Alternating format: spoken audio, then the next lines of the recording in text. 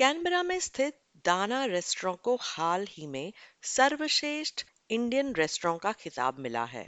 ये सम्मान ऑस्ट्रेलिया के restaurant and catering Hostplus awards for excellence के द्वारा दिया गया है।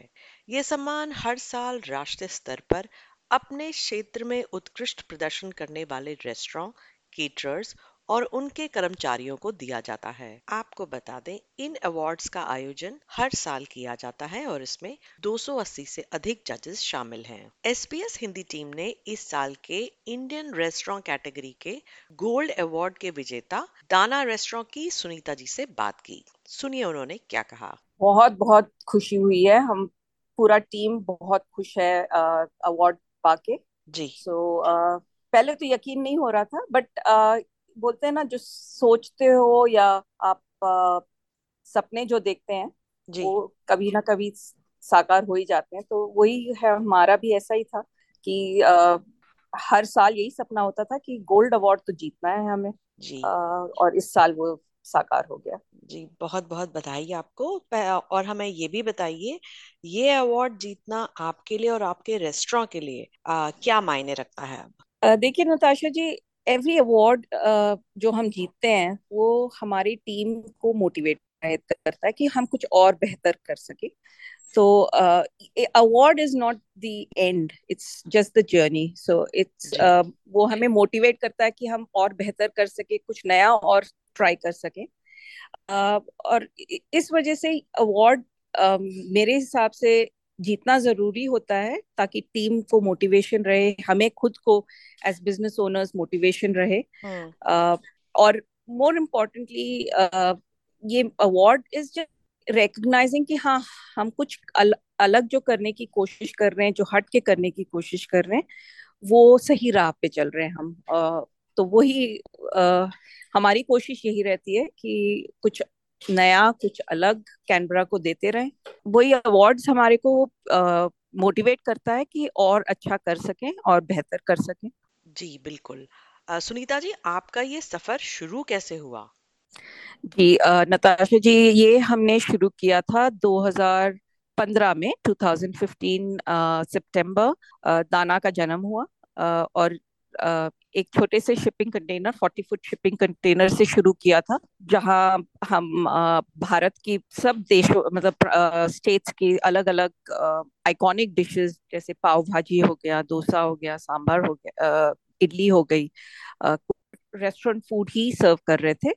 अ, एक या दो रेस्ट अलग करने की कोशिश कर रहे थे उस टाइम पे भी, जो उसमें से हमने ये शुरू किया कि हाँ, हमारे देश में इतना सारा स्ट्रीट फूड का जो कल्चर है, हम्म। वो कैसे यहाँ एक तो यादें ताज़ा होती हैं हमारे भारतवासियों की, और हम्म। दूसरा जो हमारे नॉन इंडियन फ्रेंड्स हैं जो नहीं खाए हैं कभी, तो उनको भी पता चलता है अच्छा, इंडिया में तो ये बटर चिकन और रोगन जोश के अलावा भी बहुत कुछ है खाने को। तो वही कोशिश रही है हमारी। तो आपका मेन्यू कितना अलग है, और मेन्यू में कौन सी ऐसी डिश है जो बहुत फेमस है कैनबरा में। वैसे तो मेन्यू बहुत ही अलग है in terms of the hmm. Style of cooking and cuisine जो हम प्रेजेंट करते हैं। हम्म। जब से हमने रेस्टोरेंट पे शिफ्ट किया था 2016 में, we have focused on south and regional India. Hmm. South Indian में ही हमारी फोकस रही है। मैं साउथ से हूँ, got a lot of fond memories of south Indian food. Hmm. Hmm. और वही प्रेजेंट करने की कोशिश करते हैं हम। और रीजनल इंडिया, क्योंकि not everybody knows of the gems of India, कि हम्म। गुजराती खाने में क्या है या राजस्थानी खाने में, और बिहार की जो लिट्टी चोखा है वो राजस्थान की दाल बाटी से कैसे अलग है। तो हमारी यही कोशिश रही है कि हम अलग अलग प्रांतों के जो व्यंजन है वो यहाँ पे पेश करें। सुनीता जी, इंडियन खाना ऑस्ट्रेलिया में अभी तक कितना इवॉल्व हुआ है। आई वुड डेफिनेटली से कि जो पहले 5 साल पहले या 6 साल पहले जो हम देखते थे, उस इन दौरान बहुत चेंज दिख रहा है हमें। हम्म। हम्म। Lots of people are trying to do and present Indian food in a contemporary way.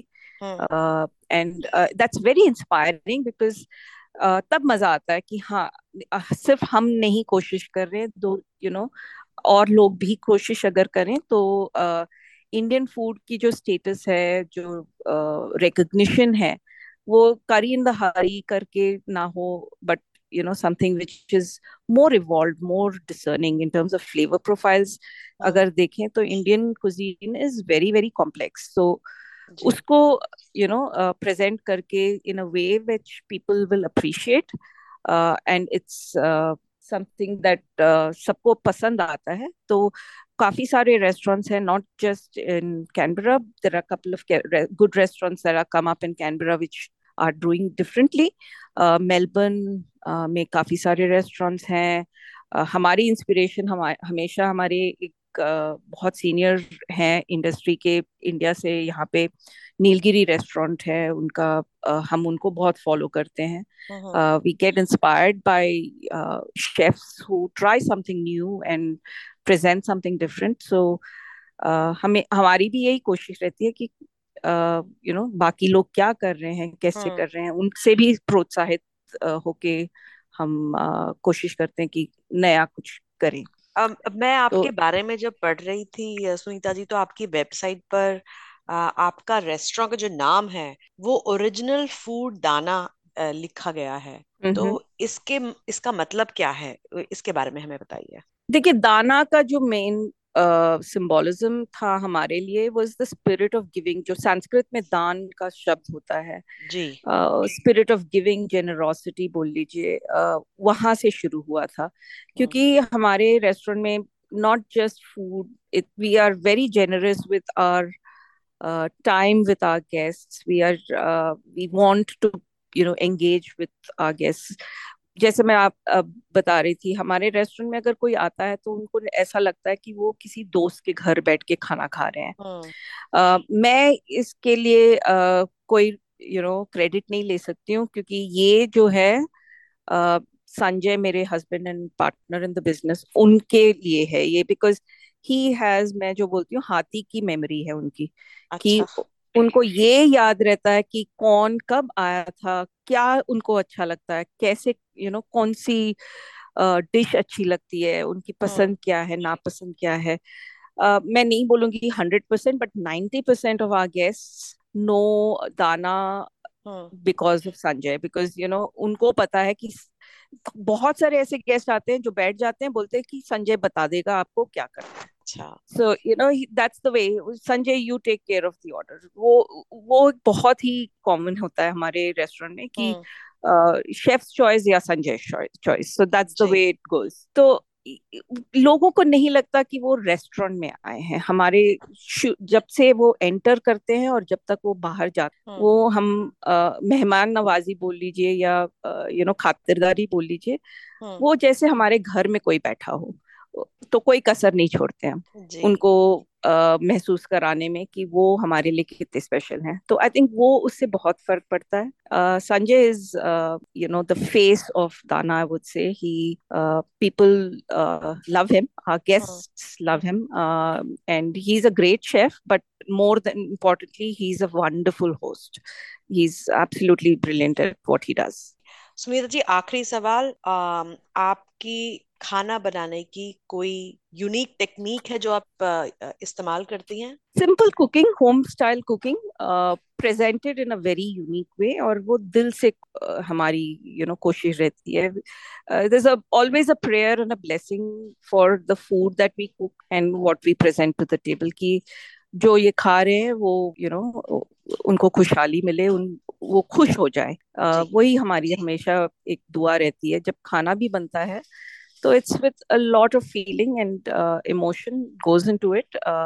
Sanjay's favorite and famous dish is the biryani, जो हम्म। हमने जब के कंटेनर डेज में शुरू किया था बिरयानी प्रेजेंट करना, हम्म। बिरयानी बनने के पहले खत्म हो जाती थी, क्योंकि वो अच्छा। ऑर्डर में बुक हो जाता था जी। फोन करके। क्योंकि हम वो सिर्फ वीकेंड पे बनाते थे, हम्म। वीकडेज पे नहीं होता था। तो सबको पता था कि फ्राइडे को बनना है, फ्राइडे सैटरडे संडे ही रहेगा।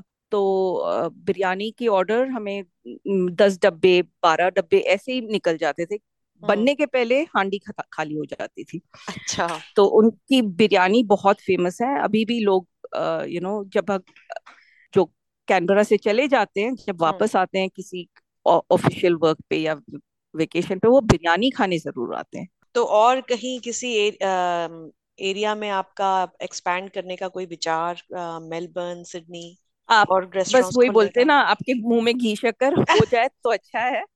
जी। I've never say no to opportunities, but अभी तो फिलहाल कोई प्लान्स नहीं है, बट आगे जाके किसे पता क्या होगा। बहुत बहुत धन्यवाद आपका सुनीता जी, आज SBS हिंदी प्रोग्राम से बातचीत करने का।